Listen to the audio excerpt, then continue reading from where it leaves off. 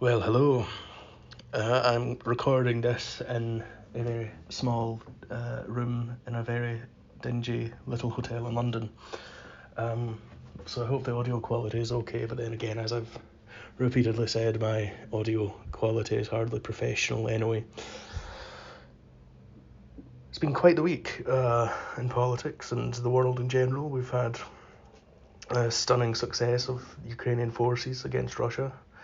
The death of the Queen, which I've written about for Only Sky, and there, of course, a new Prime Minister here in the UK.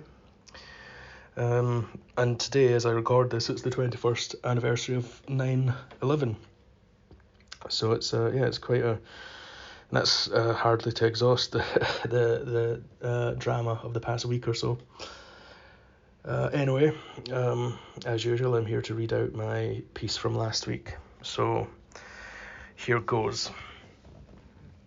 Afghanistan was and is worth fighting for. Why Afghanistan matters. It is now a little over a year since the Taliban retook control of that most benighted of modern nations, Afghanistan. At that time, you could hardly glance at the news without seeing images of the fall of Kabul and the disastrous American withdrawal. The media was ablaze with the whole sorry spectacle, the whole terrible tragedy of it all. But news cycles move fast, and new dramas take the spotlight.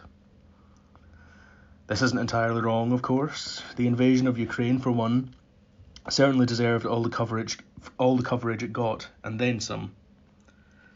Footnote 1.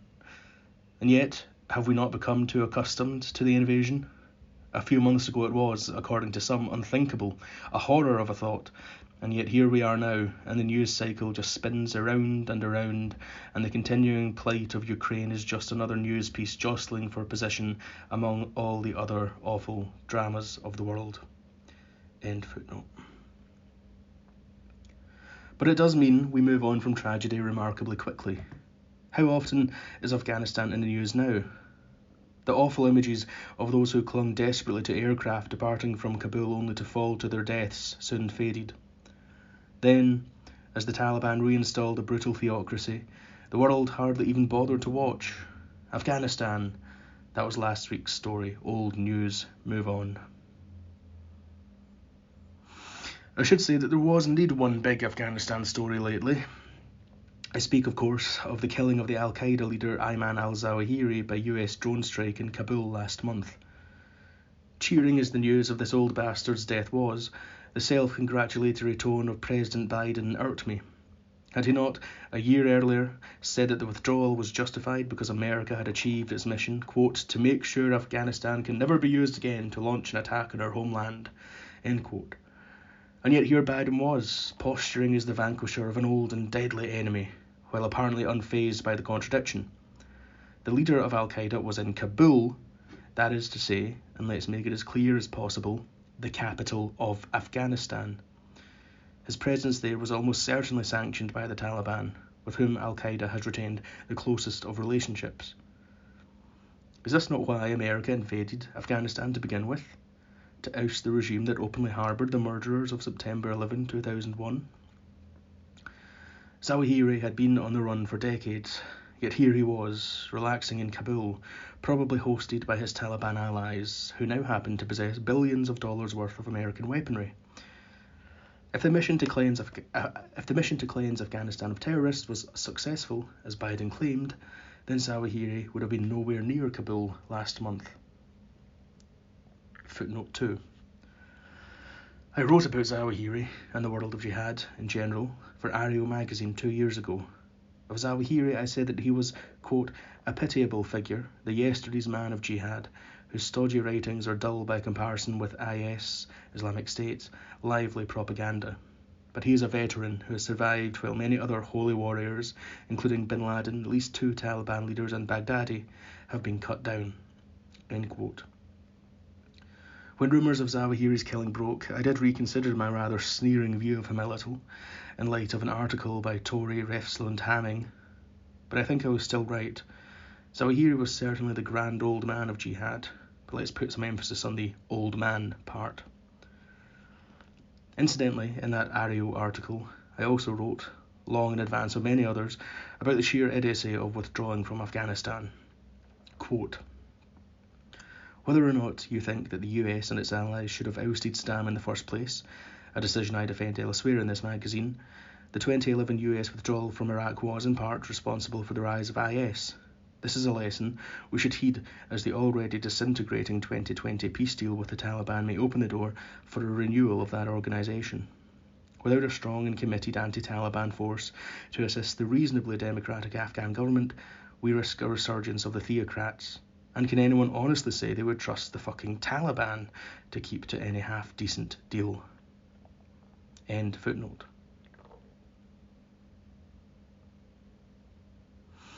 In other words, it is directly because of the withdrawal that Afghanistan is now once more a place where terrorists can launch an attack on our homeland.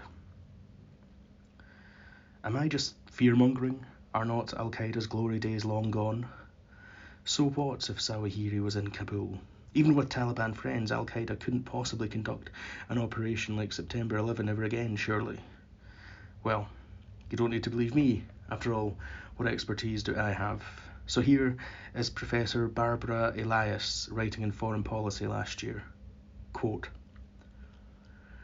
"While US counter-terrorism operations in Afghanistan have certainly weakened Al-Qaeda, the group has nonetheless survived and evolved. Down but not out, Al-Qaeda maintains a diverse range of violent expertise, as the expert Rita Katz recently wrote in Foreign Policy, and are quickly rebuilding in Afghanistan. Current intelligence suggests that Al-Qaeda could have the capacity to threaten the United States by 2023, an alarming projection that the US Defense Intelligence Agency called a conservative estimate."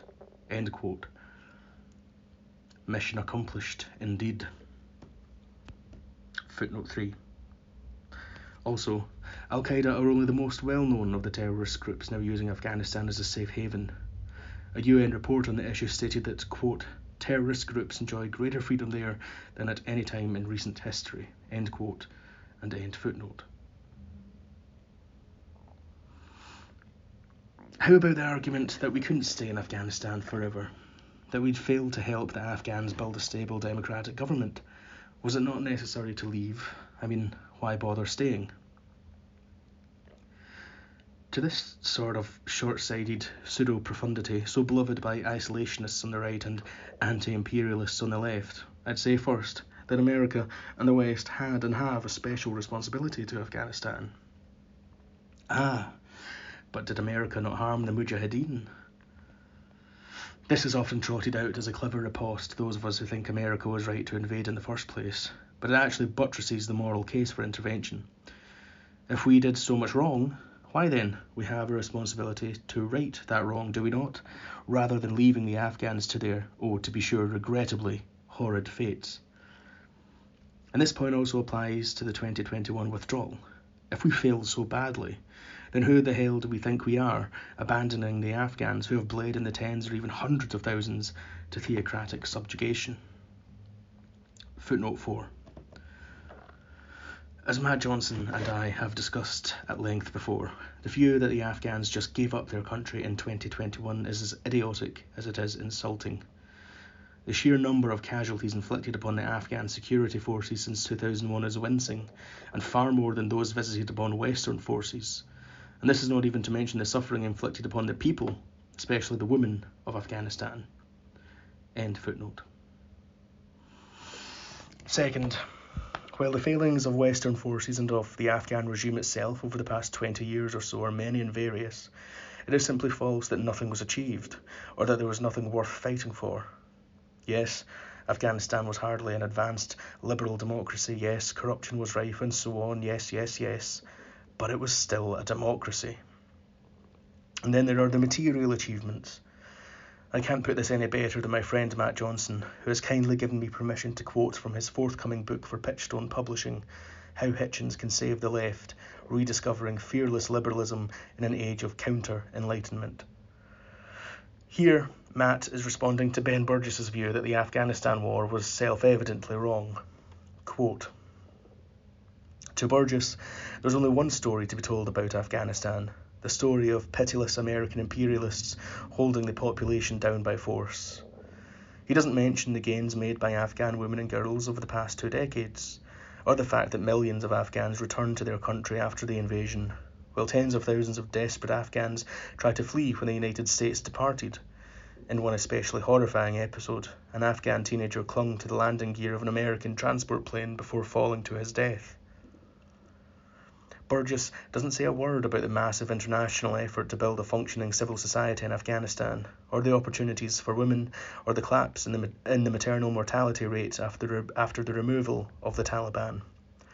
He doesn't want to discuss the female judges who now fear for their lives, or the female journalists who can no longer report the news, or the women who've been thrown out of government and every other important position in Afghan society.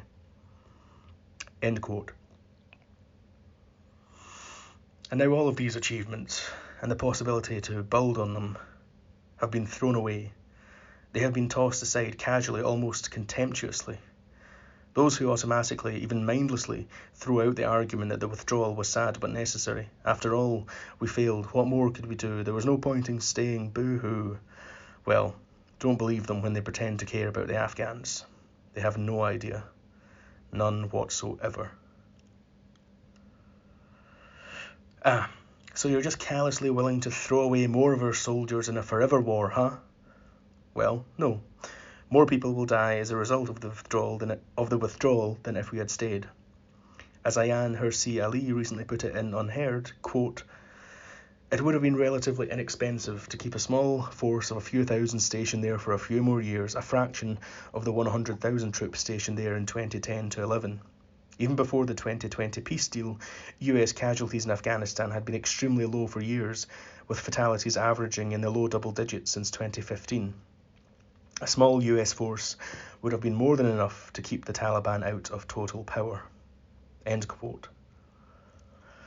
Complaints about casualties are, as with so many of these arguments, short-sighted, if not deluded or even dishonest. We have seen what a resurgent Taliban has wrought in Afghanistan, and know that it once more harbours terrorists, including Al-Qaeda. These terrorists, once again, have the support of a nation-state behind them. Footnote 5. You might respond that this is merely the support of a poor and corrupt nation-state. Well, the last time they had such measly support, they managed to slaughter thousands in the heart of America. And besides, this nation-state now possesses, as I have already mentioned, billions of dollars worth of the most advanced American weaponry. End footnote. The Taliban's oily promises to moderate their policies on, for example, women's rights have proven hollow, and who could possibly have expected that? So why should we shrug our shoulders at their hosting of the butchers of Al-Qaeda? Much more blood, civilian and military, Afghan and Western, will be spilt now that the Taliban has returned. Once more, do not believe those who ignorantly or deceivingly claim to have only cared about the pointless casualties. If nothing else, the horrified, disgusted reactions to the withdrawal of soldiers who served in Afghanistan ought to shut them up. So what now? If I had my way, the withdrawal would never have happened. Unless my above comments appear partisan, let me say that Donald Trump must share the blame. It was his administration, after all, that came to a deal with the Taliban behind the backs of the Afghan government and agreed to withdraw in the first place. Footnote 6. This deal also, by the way, included a provision whereby the US would cease anti-Taliban air attacks, which, according to current US Secretary of Defense Lloyd Austin, meant that, quote, the Taliban got stronger, they increased their offensive operations against the Afghan security forces, and the Afghans were losing a lot of people on a weekly basis. Again, see footnote 4 above. The Afghans didn't just abandon their country. They simply couldn't stand without us. All their sacrifices over the past 2 decades show that they were willing to oppose the Taliban, but the withdrawal meant that they were not able to do so. So enough of the nasty little slur that the Afghans didn't fight hard enough for their country. As I state below in this essay, their courage in fighting for their nation, and for all of us, was at least equal to that shown by the people of Ukraine. End footnote. Of course, the option to send the troops back is a non-starter. though I suspect that in the long run, another invasion, or at least some kind of military intervention, will become necessary. Is there, then, anything to be done?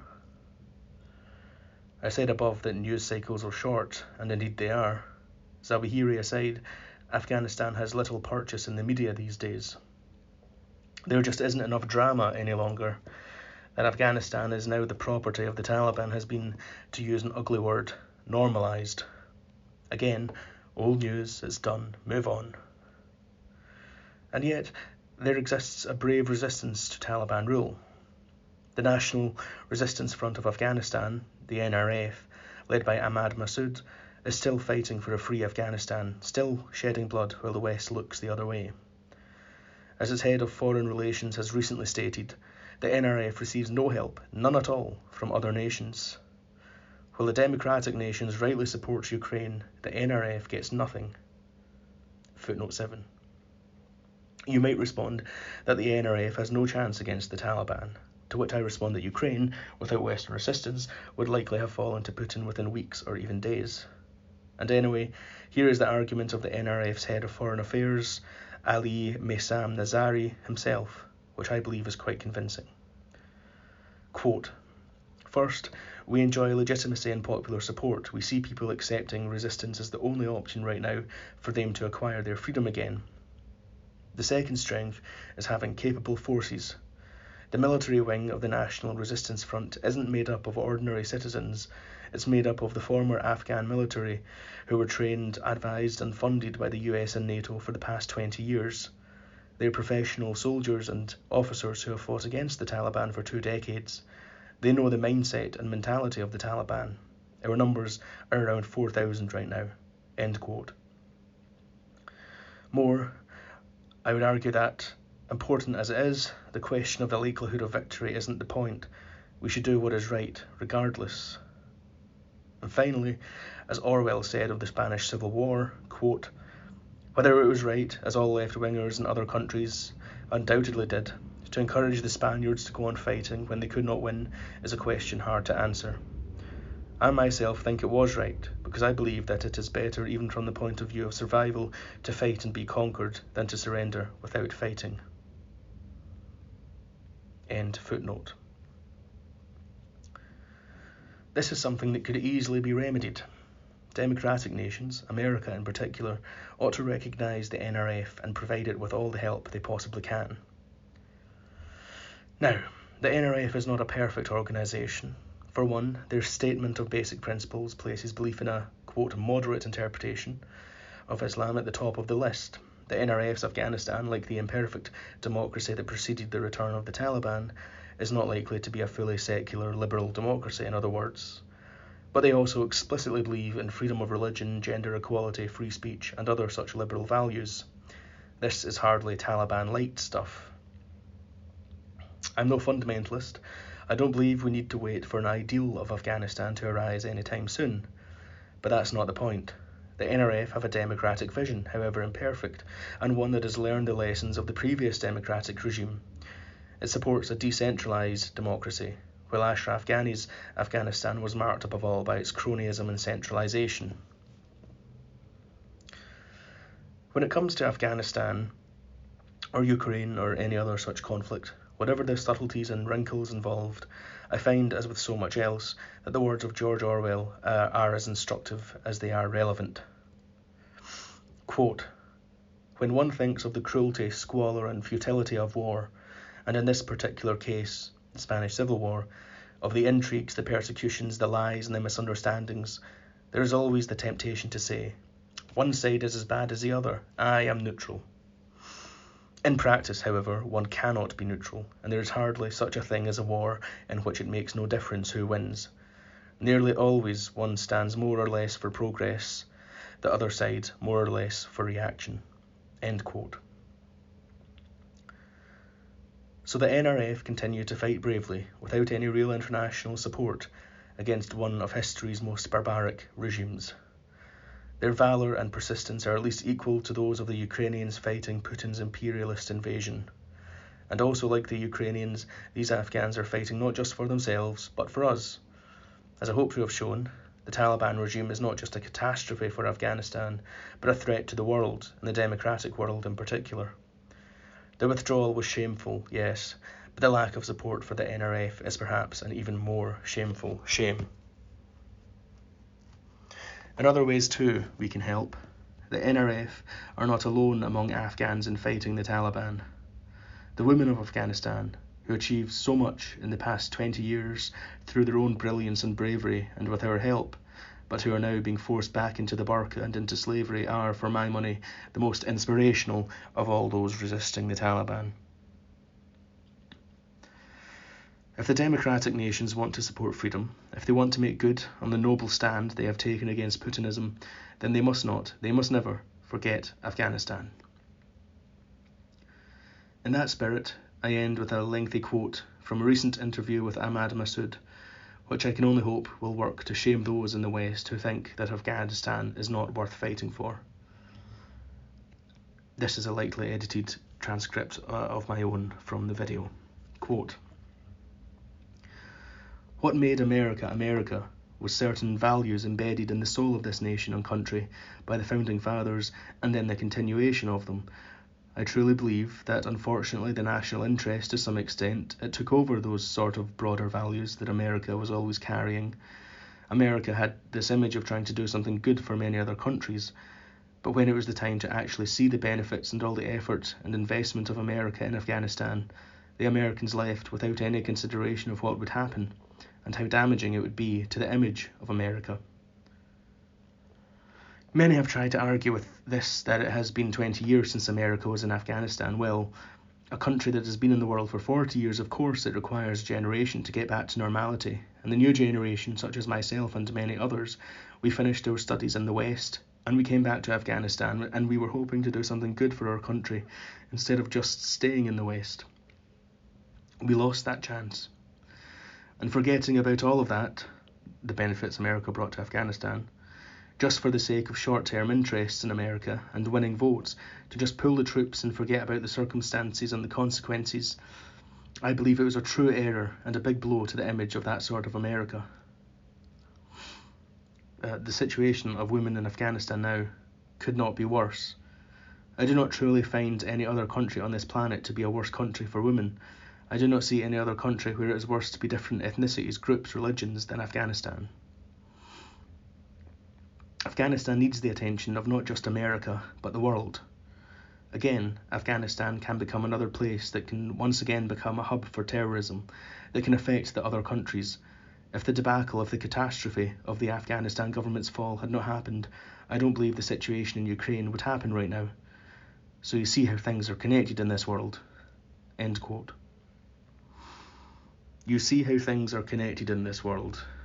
An important reminder, I think, of why it is so important to defend, to fight for freedom and democracy everywhere and consistently.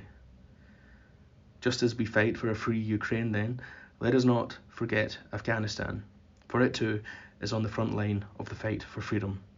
Afghanistan matters, today and forever.